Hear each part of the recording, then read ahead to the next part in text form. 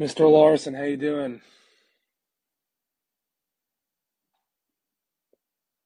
You're on mute, sir.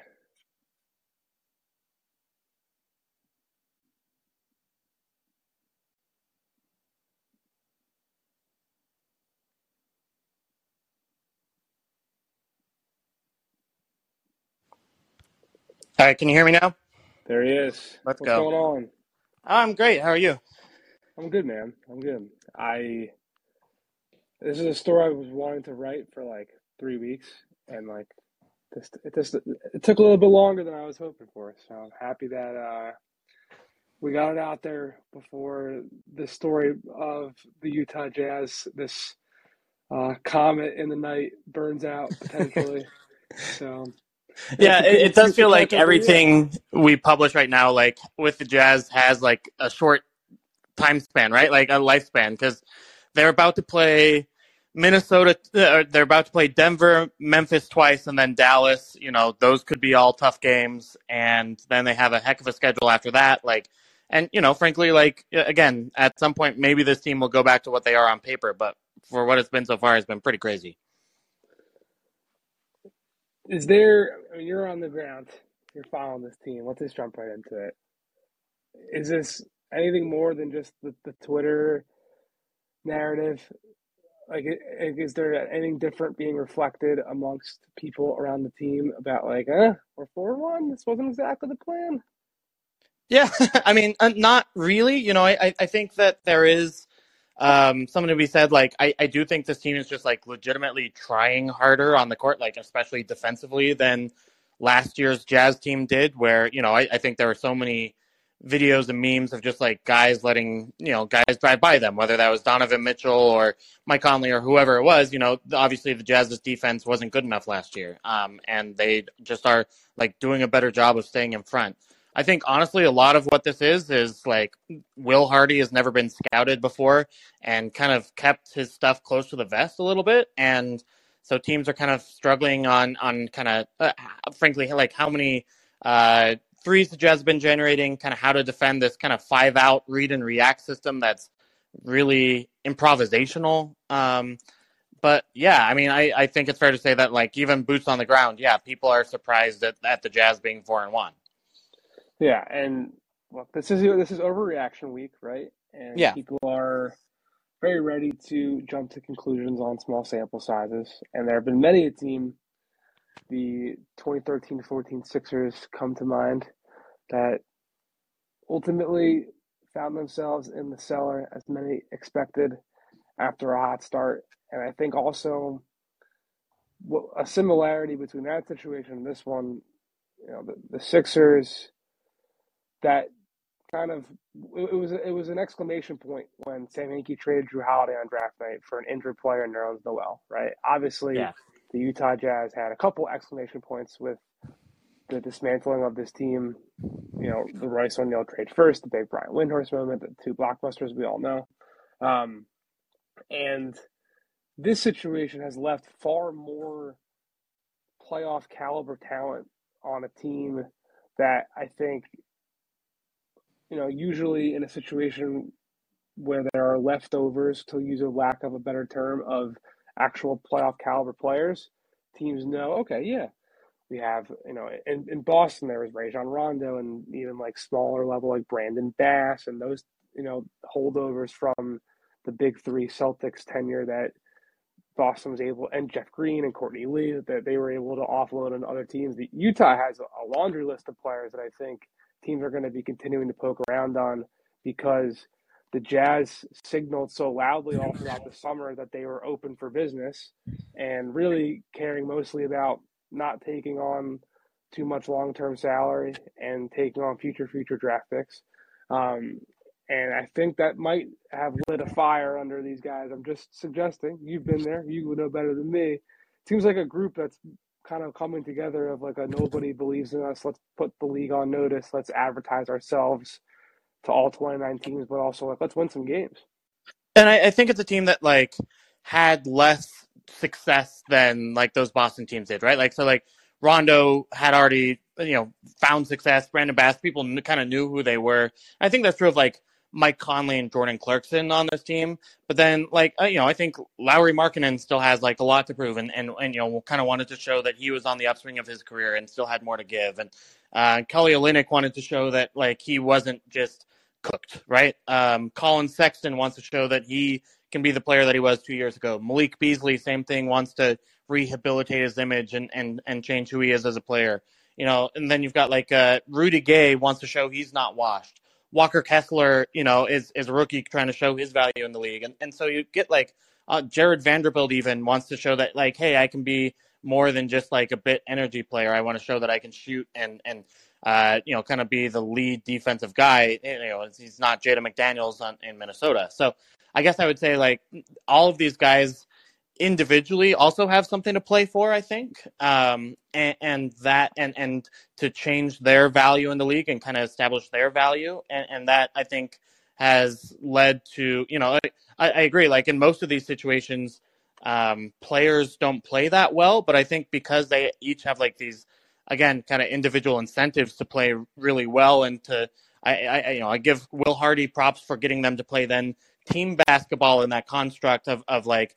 It's not just them going out and trying to get points. They are like kind of playing together and passing the ball really well. And, obviously I think it's made them all look pretty good as players too. So to go specifically into Lauri, because obviously I wrote a story at Yahoo Sports today. Go check that out, please. It'd be great if you did. Really good kid. And like anyone I talked to, from Chicago people to his representation, to Utah folks, to people in Cleveland, everyone really remarked on just how much of a family man this guy is. That there really is kind of like family man Lauri and basketball Lauri, and like that's it. And maybe that's not, maybe on the surface that sounds not so noteworthy. Like there's a lot of people in the league who would just are dads and go to work and go home, but I think it struck people how early on he was that kind of identity was crystallized for him when he came into the league as a 20-year-old rookie, expecting, and having a baby mid-January or end of January of your rookie year, trying to figure out your footing in, and you go from Finland to Arizona, all of a sudden you're in the NBA. I don't know, and then the coaching changes, and I wrote about this at Bleacher Report last summer, but the way the Bulls kind of held him hostage as a restricted free agent, refusing to help facilitate a sign trade unless they received the first round pick back, but they also didn't want to take on long-term salary either. So to send salary to another team, and what ended up happening with Larry Nance going from Cleveland to Portland and a first round pick going to Chicago, there had to be a pretty unique circumstance for that to happen. And Cleveland, definitely signed him to a deal that they thought was tradable and could move forward. But ultimately, I think he was potentially a hedge if the Evan Mobley, Jared Allen pairing didn't exactly work out, where he could have potentially been the floor man next to one of those guys. But I think the Cleveland situation, allowing him to play three, and then what he was able to do this summer with FIBA, has kind of set him up. And he said exactly to me that his confidence is at an all-time high, where he feels more and more comfortable than ever has before to kind of freelance on the perimeter and make plays with the ball in his hands. What do you see in that locker room in practice, during games, at shoot-arounds, in his face and his energy with his teammates? It seems like he's kind of playing the most freely he's kind of felt in his NBA career. Yeah, I think for sure. And I think it is a confidence situation. And I think it is kind of a situation more analogous to where he is in Finland, which is he is the number one guy on this Jazz team, right? It can come in and say hey, I'm the best player here, and kind of give me the shots. And he's had a number of post-up opportunities. I think what I really like about Lauri so far is that he has been versatile in his game too. Obviously, kind of has shown the ability to be a 3-level scorer, which is really impressive. But yeah, totally. I think confident, very kind of assured in who he is as a player. And honestly, in the first 4 years of his career, I didn't necessarily get that, right? I saw a player who was kind of hesitant at times, or, was trying to figure out what when to hang out on the perimeter and shoot threes, and as kind of drafted as a stretch four, and when to use his size to attack the glass and show that he could be more than that. And I think kind of the Eurobasket experience has unlocked some of that. And then also I think again, giving Will Hardy some credit here, like his philosophy so far has been that everyone should attack the offensive glass. So therefore, Lowry should obviously do that. And then like the number of read and react choices and passes in the system offensively have just given him a lot of touches. And so I think he feels the kind of confidence that brings, and so he can kind of take, whether that's even like step back threes or kind of post up turnarounds, or kind of sweeping finishes in the lane, and then you get kind of the put back opportunities, the easy kind of pick and roll stuff. And it's all added up to, we've seen him have a 30-point game. We've seen him be a really efficient scorer so far. But yeah, like it's kind of been awesome. And it's always kind of fun to see players kind of break out in their fifth and sixth years, right? Like kind of later on in their second contracts. But I think this looks like a pretty legitimate breakout, given that it's not just, 5 games of NBA play. It's also a really good summer of play that he had in good competition overseas. He also hasn't really, I'm pulling up the numbers now, he hasn't really shot the ball well from three yet either. He's doing, Right. I mean, he's shooting only 24% from three, career 36% three-point shooter, which pretty good for a 7-footer, right? And he's still shooting a career high 17 attempts in the field with 64% inside the arc. It's pretty impressive. A lot of that's from the mid range. I'm not going to dive too deep in the numbers because it doesn't really matter too much to me. That's not what you guys come to hear me talk about.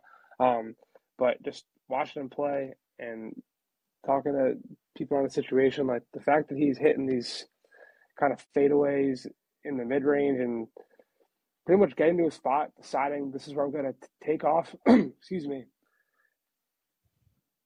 Yeah. Sorry. This is where he's going to take off and shoot over you. Like his release point so damn high. It seems like he's kind of conducting himself like it doesn't really matter who's in front of him. He's going to be able to score right now. We'll see how long it's sustainable, but it'd be kind of awesome if he continues to do that and becomes a most improved candidate. Yeah, I think maybe this is just the homerism in me, but I think it's pretty likely, again, given that we do have, over 15, 20 games of him between the two teams this summer, him playing this well, and again, yeah, the 3-point shooting figures to improve. Yeah, probably will get a little bit less efficient from inside the arc, and yet like those things will balance themselves out. So like I was been kind of trying to figure out a comparison for who he's played like so far, and just I mean like maybe the best one I've heard so far is kind of like 7-foot Gordon Hayward, and just like kind of the versatility and shooting, again, ability to score from all three levels, ability to run pick and roll a little bit, but like it just, and able to kind of compete defensively as well, like not an amazing defender, but like will kind of surprise you with some shot blocks and stuff like that so far too. So like again, has been really impressive, and we'll see what happens, but I think he's been kind of the guy who's exceeded expectation the most on this Jazz team. He's also like coming up. I mean, the shot block was there, but he's coming up in these switch situations. Like I was watching the bit of the Houston game last night. And he's like dispelling Kevin Porter Jr. drives and forcing swings to the opposite. Like he can handle his own. I think. Yeah. I mean, a big thing that people in Chicago were kind of frustrated by was his lack of foot speed and inability to kind of handle himself in those situations. And I really do think playing in Cleveland with Jared Allen, Evan Mobley behind him to clean up any of his mistakes, he was able to kind of gamble a bit and take more chances, find more of a rhythm in doing it. And I guess I'm not comparing him to these two guys, but the way the league is moving right now and how size is coming back, and we're seeing Orlando have Paolo Banchero and Franz Wagner playing as their main ball handlers with Markelle Fultz and Jalen Suggs injured, and you've got Bull playing a lot of minutes. Obviously, the flip side of the Utah deal, where Minnesota's trying to make Karl-Anthony Towns and Rudy Gobert work. It's kind of there was a lot of 7-footers in the heyday of Dirk and KG, who were playing small forward at a time in the early 2000s, right? Like, Yeah. trends are cyclical, So I'm curious if he's going to be. I mean, he's kind of playing in the not again. We're not getting too hyperbolic and saying this is what he's doing, but he's playing in the archetype of what like Kevin Durant does. Like if we start to Yeah. see more of these 7 foot players, the Victor Wembanyama is coming in the pipeline. I wonder if that 7 foot like wing player is going to continue to be a commonality across the league. Yeah, it's funny, like talking to talk to Quinn Snyder for so long, and just kind of how he thinks and how kind of some other coaches think by going around the league, but it's kind of less about the position you play and more about what you bring to the spot on the floor, right? Like, so it's not, hey, if you're a three, can you rebound? It's like, all right, we need enough rebounding out there among the 5 players that are out there, and Yeah. I think that's Lowry's been really good on the glass so far. I think, and then it's like, okay, well, traditionally you would say threes can't catch up, but like, what's the difference between Lowry ideally and kind of the traditional small forward that would be playing and starting 5 years ago, or on most teams now? And it's like, Lowry can probably guard that guy, and so I don't know. I just think that it's he has so many pluses on the floor that it's at least again in the first 5 games and what he did in Eurobasket, that there aren't a ton of weaknesses, and it just becomes kind of a no-brainer to put your other good players around him, and in the end you're just getting a lot of value from wherever he plays. The other adage is it's not about what position you play; it's what position can you guard. And he's shown that he's shown the versatility of being able to guard 3 through 5 right now. Like, I'm not saying he's locked down at all times against all those guys, but I mean, in the NBA, your opposition's going to score, right? I mean, we're at historic levels of offensive efficiency. It's really sometimes just about making the game harder on your opponent, and he does that. He does that. Yep. Okay, moving on from our Lauri Markkanen Love Fest. Colin Sexton was arguably at the time the headliner of the return, not Lauri Markkanen. Someone who I remember hearing back in Summer League, like right before I left Summer League. I think it was my last night, and the night that the reports came out that Utah was engaging in trade conversation and was engaging with New York. That Colin Sexton was a player that this Jazz front office, and the word I was told was that particularly Justin Zanuck was a fan of. And I'd heard that they were first, and I got to confirm that they had first brought their Sexton interest to Cleveland by means of a potential Mike Conley sign and trade or Bogdanovich sign and trade, along those lines. And Cleveland didn't really have much interest in that. They wanted Sexton back at a lower number than Utah was willing to pay him, and that was the holdup there. But lo and behold, he becomes one of the centerpieces, and he's kind of been a bit of a curious prospect when I think dating back to his draft year, people like super inflated that 4-on-5 game he had at Alabama, or 3-on-5. 3-on-5, yeah. And he got kind of like he was one of a good narrative guys, Yeah. Maybe the bark is louder than the bite in terms of just how good this player can be. And then Garland came around and clearly was the point guard of the future in Cleveland, and then Sexton gets hurt ahead of this free agency, and he was kind of like an analytical darling, but they're one of those guys who hasn't really actually put it on tape yet in full legit sample size. So all that to set the table and say, where have you seen him play compared to what you believe Utah's expectations were when they acquired him, and what has been the difference, if there is one? Yeah, look, I mean, he's coming off the bench, which I think surprised a lot of people. And I think he's, playing fine in that role, but not setting the world on fire or, really, I guess, disappointing either. I think he would say some of it is, he expects to start again one day, if and when the Jazz move Mike Conley, and then if and when he gets kind of more recovered from this injury. He says he's playing at 100%, but kind of still trying to knock off some of the rust. And, I do believe that to some extent. I also, do think that there's a worry about, um, frankly, yeah, just how good Colin Sexton is. Like, he did score 24 points a game in a season, and yet, like, that was a really bad season for the Cavs. And, is he an empty calorie scorer, or is he the kind of player that can lead you to a lot of victories, right? And so I think, to me, I will say, kind of just in person, he is much smaller than I thought. And obviously you look at the measurements or whatever, but like he's the same height as Mike Conley out there, and that's limiting as to you know what he can do, what positions he can play, who he can guard, and so on. I think it does show up on the tape too, where he is kind of a defensive bulldog, and then just can't finish these plays. I think he stays in front, and then really kind of struggles to defend the shot at all because he's just kind of shorter than everyone else on the floor, right? So I think that's a real concern. I think the point guard playmaking is a concern. I think he can get a little bit tunnel vision-y at times, and I think that's probably going to continue to be a concern. I think he'll probably improve a little bit, but I don't think he's going to be a plus passer at the point guard position.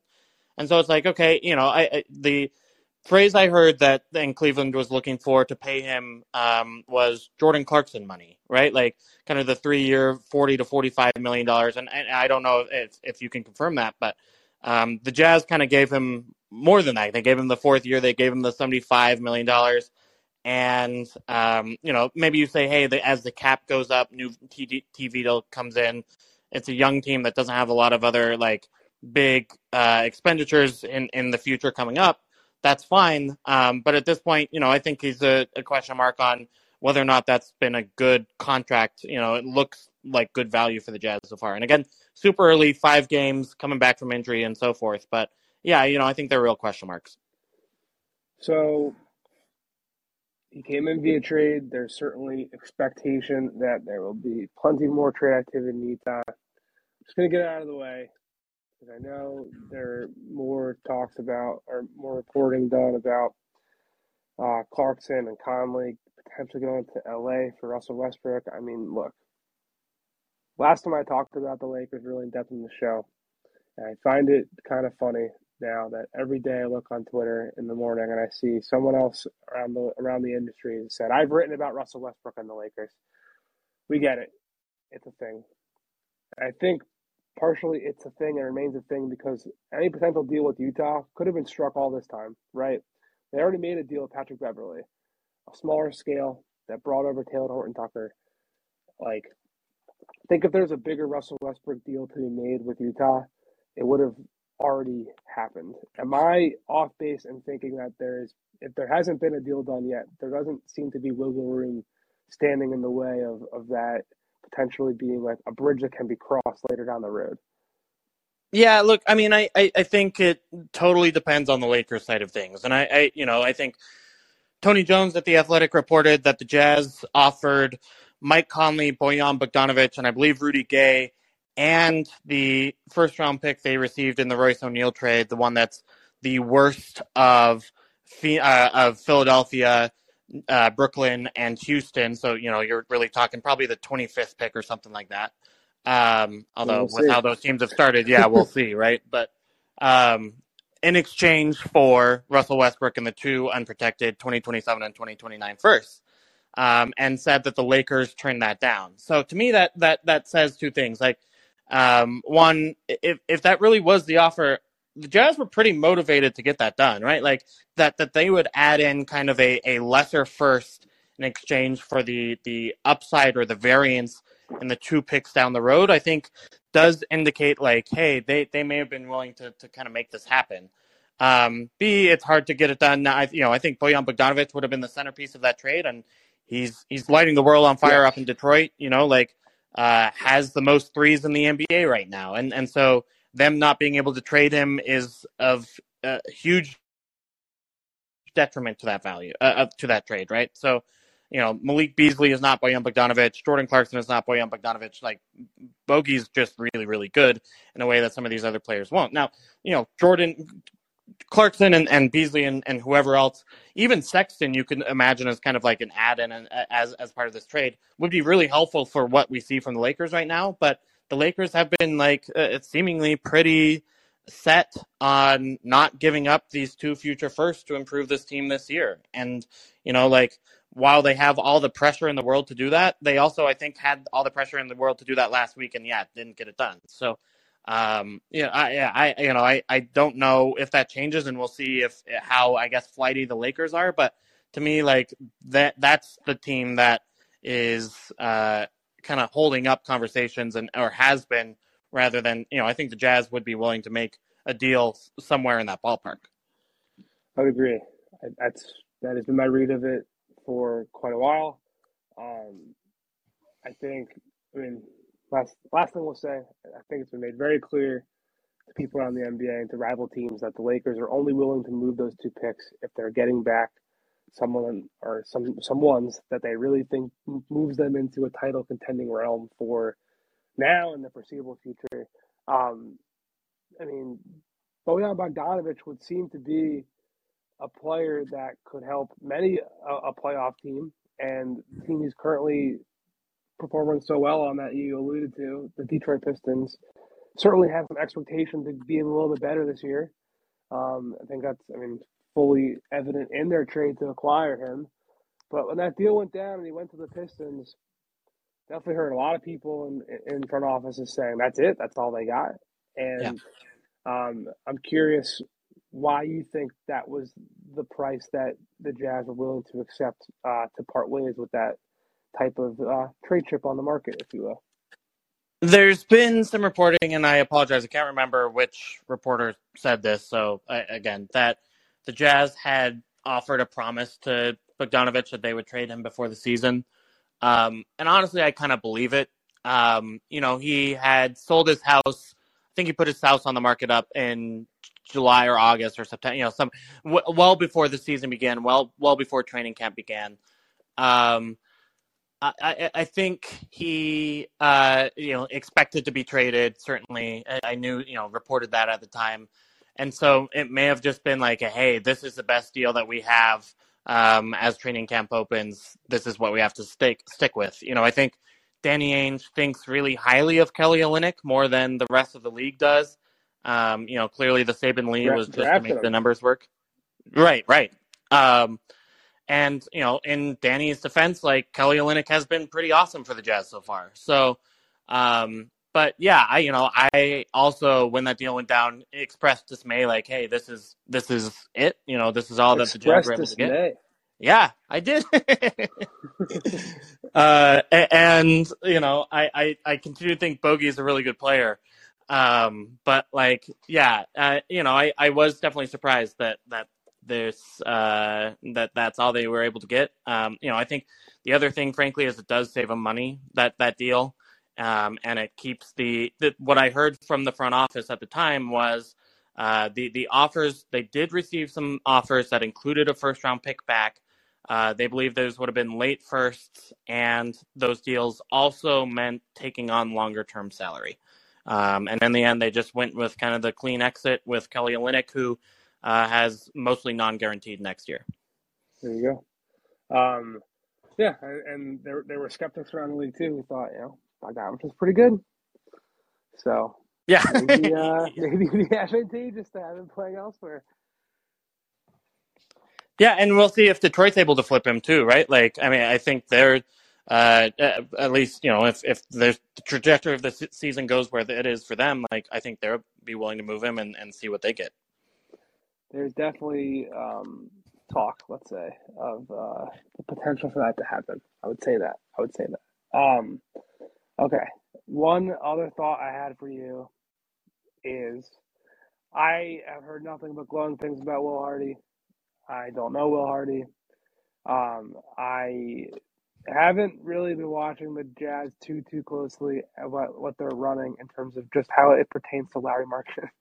So, what is your early scouting report? I remember the early days of Brad Stevens in Boston and Brett Brown in Philly and Jeff Hornacek in Phoenix. So there's a young team and a new head coach and a rebuild and a new era and everyone's singing the same company tune and drinking the Kool-Aid. The coach can kind of become a bit of a cult hero amongst the Twitterati of the local fan base. What's the legend brewing about Will Hardy already? Yeah, I think it's fair to say like Jazz fans are super stoked on Will. I mean, it's weird because I just like haven't gotten to know him that well yet, right? Like I think one of those things about covering a team on a beat is you're really talking to the head coach twice a day on game days and once a day on non-game days, and like you just have a lot of a lot of time to talk and a lot of time to get to know one another. But that just hasn't happened yet because we're only 5 games into the season, and I remember like Quinn Snyder's first year, I asked him kind of a specific question at a shoot around, and he dragged me out to the court and like kind of moved my body in a way that would like set the screen angle differently so he could explain this pick and roll defense question, right? Like would just literally like show me on the court what was going on. And I haven't had that experience with Will yet. Like, so I think he's kind of kept some stuff closer to the vest. I think he, again, so I'm also kind of going on secondhand stuff here, but yeah, I mean, everyone talks glowingly of him. I think kind of the biggest thing that people repeat over and over again is kind of his ability to relationship build and kind of in a very authentic way with his players. He's doing like a daily free throw contest with Simone Fontecchio and Leandro Bolmaro, just like is kind of part of these drills in a way that's kind of interesting as the 34-year-old coach. And then, I think schematically didn't reveal a lot at first. And what we've seen is like 5-out read and react offense with a ton of passing, a ton of off-ball movement, off-ball screens, split action, kind of these wedge screens as well. And it's just kind of, if it doesn't work the first time, they're just moving so much and can get so much in the last 10 or 5 seconds of the shot clock that someone ends up getting an open shot somehow. And it's been really effective so far. They've been super aggressive on the offensive glass. They're the best offensive rebounding team in the league so far.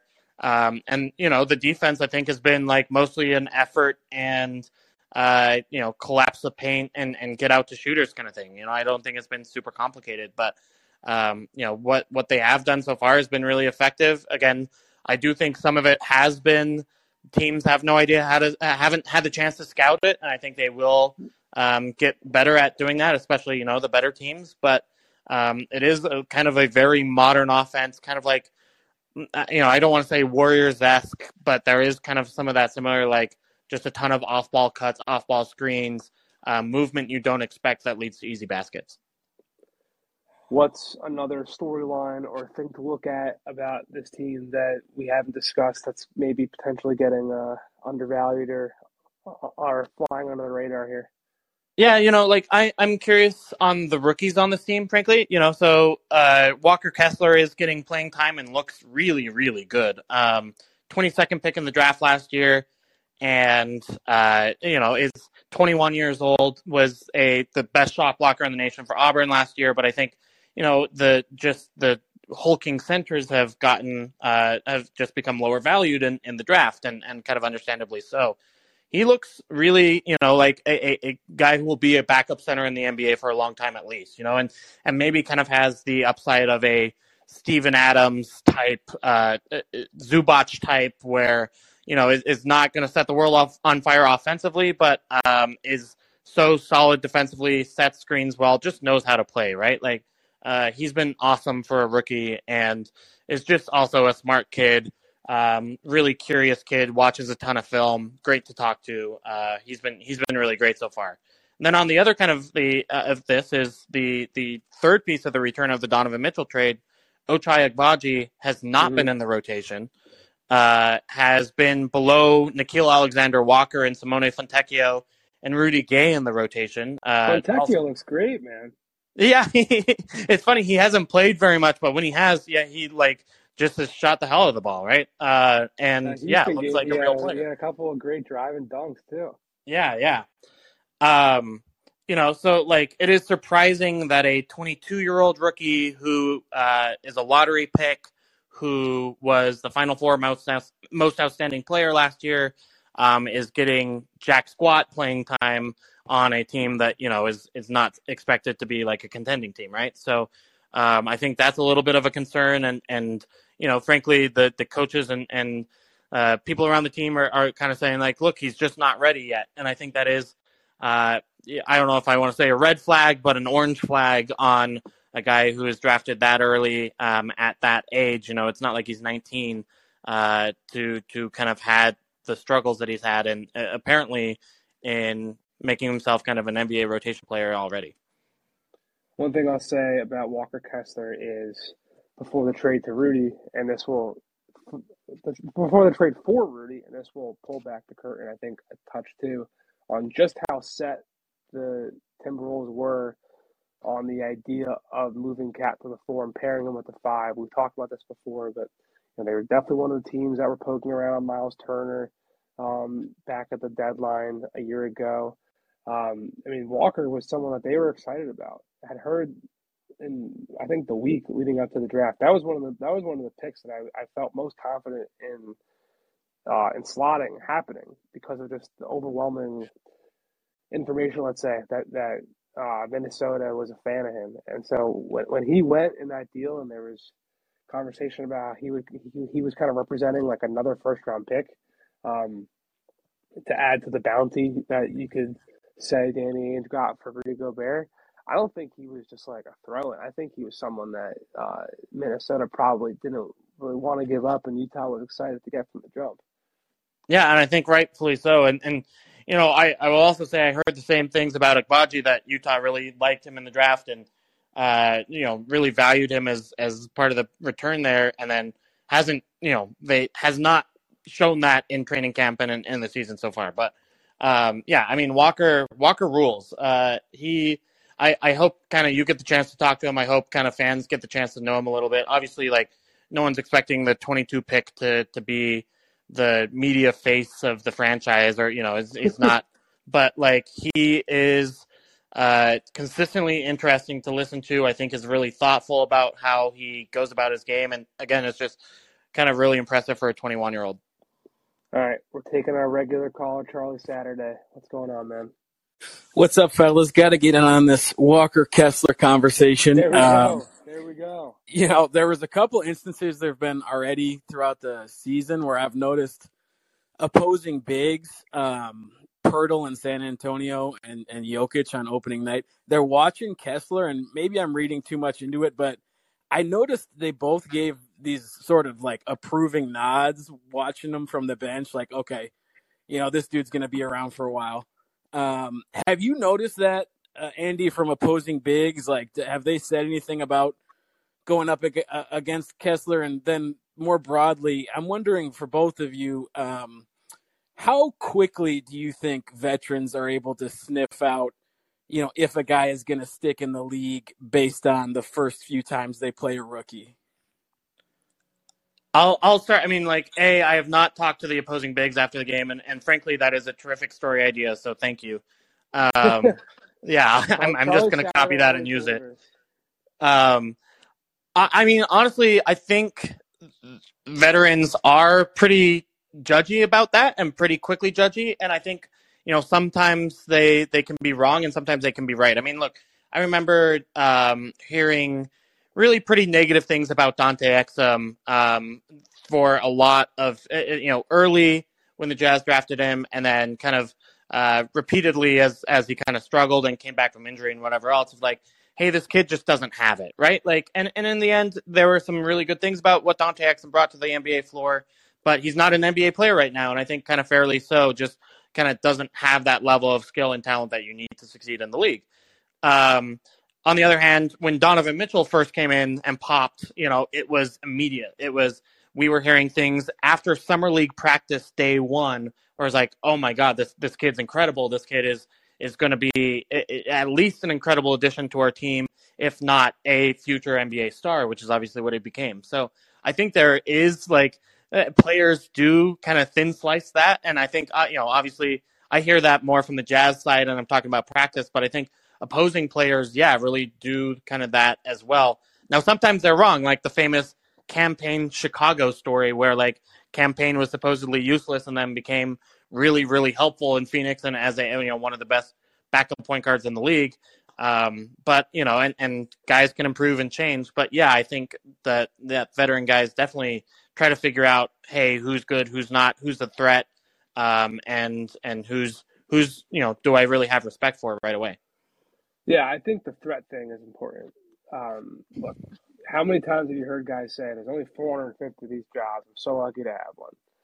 A lot of those guys don't believe that. A lot of those guys know that they are what they are and that they are one of the best players that plays basketball, one of the best people alive who plays basketball, and probably one of the best people ever who's going to walk this planet to play basketball.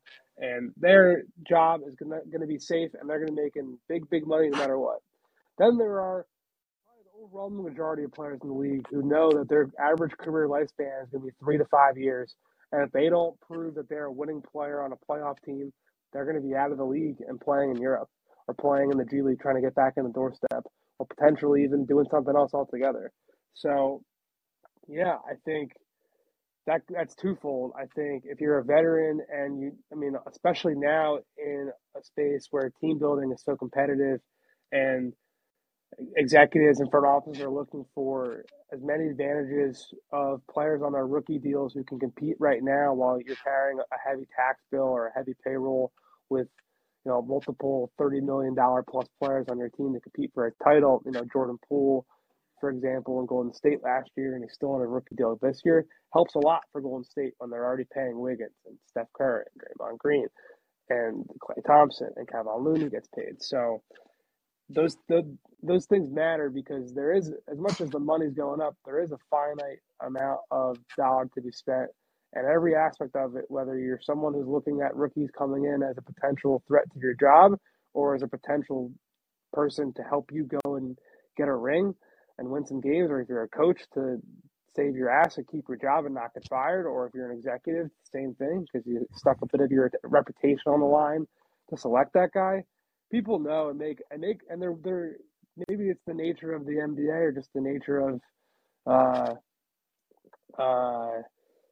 American testosterone competitive society. People are in the league are quick to just make a decision on a guy too and take a stance and make a take and then be willing to argue about it. So yeah, I think those decisions and those opinions get formed pretty quickly and pretty early.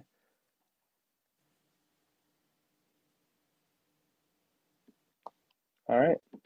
Andy Larson, anything else you want to say? Anything you want to ask me? Anything you want to plug? The floor is yours. Have you done the sauna thing, or tell me about you were clearly curious about the Markkanen sauna thing. So in college, I lived kind of like off campus, and there was a smaller gym that no one went to that had a sauna in it that me and my roommate at the time, when we were young and athletic and lifting all the time, we would go to the sauna after the gym. And I've valued saunas ever since. I actually went to a bathhouse in Brooklyn like on Wednesday, not to share too much personal information. And yeah, I love the hot room into the cold plunge. It's amazing. If people are skeptics and doubters, give it a shot. It is really, really good for a lot of parts of your body. I'm not a doctor. I don't know what the actual sales pitch is, but yeah, I'm in. Right. What about you? Tell me about your Oslo experience. Yeah, that's what I was just going to say is you posted the video of Lauri Markkanen jumping into the water in the Finnish floating sauna, and I got the chance to do that this summer, and I realized on the day of the Donovan Mitchell trade, I think it was 3 hours before the trade, I was in this floating sauna in Oslo. Yeah, I mean, like it gets to 160 degrees, whatever, inside the sauna. You jump out into the freezing bay, and it's like 45-degree water out there, and then go back and forth. And it was like it was $20 to rent this sauna for 2 hours. Like it was awesome. Yeah, I don't for $20. That is a steal, my friend. That is a steal. Yeah, it was cool. So I don't know. Basically, maybe the point of this podcast is Lauri Markkanen is cool and good NBA player, and you should go to Scandinavia and be in a sauna. There you go. All right, and you should read Andy Larson at Oh yeah, I Salt forgot to Lake pitch Tribune. myself. Yeah. At Andy B. Larson, read the Salt Lake Tribune. I don't know. There you go. All right, man. Thank you for your time today. Thank you, everyone, for listening. We'll be back sometime next week. Not sure who, not sure when, but we'll be doing 2 shows. And I hope you all enjoy the basketball and have a good weekend. Take care.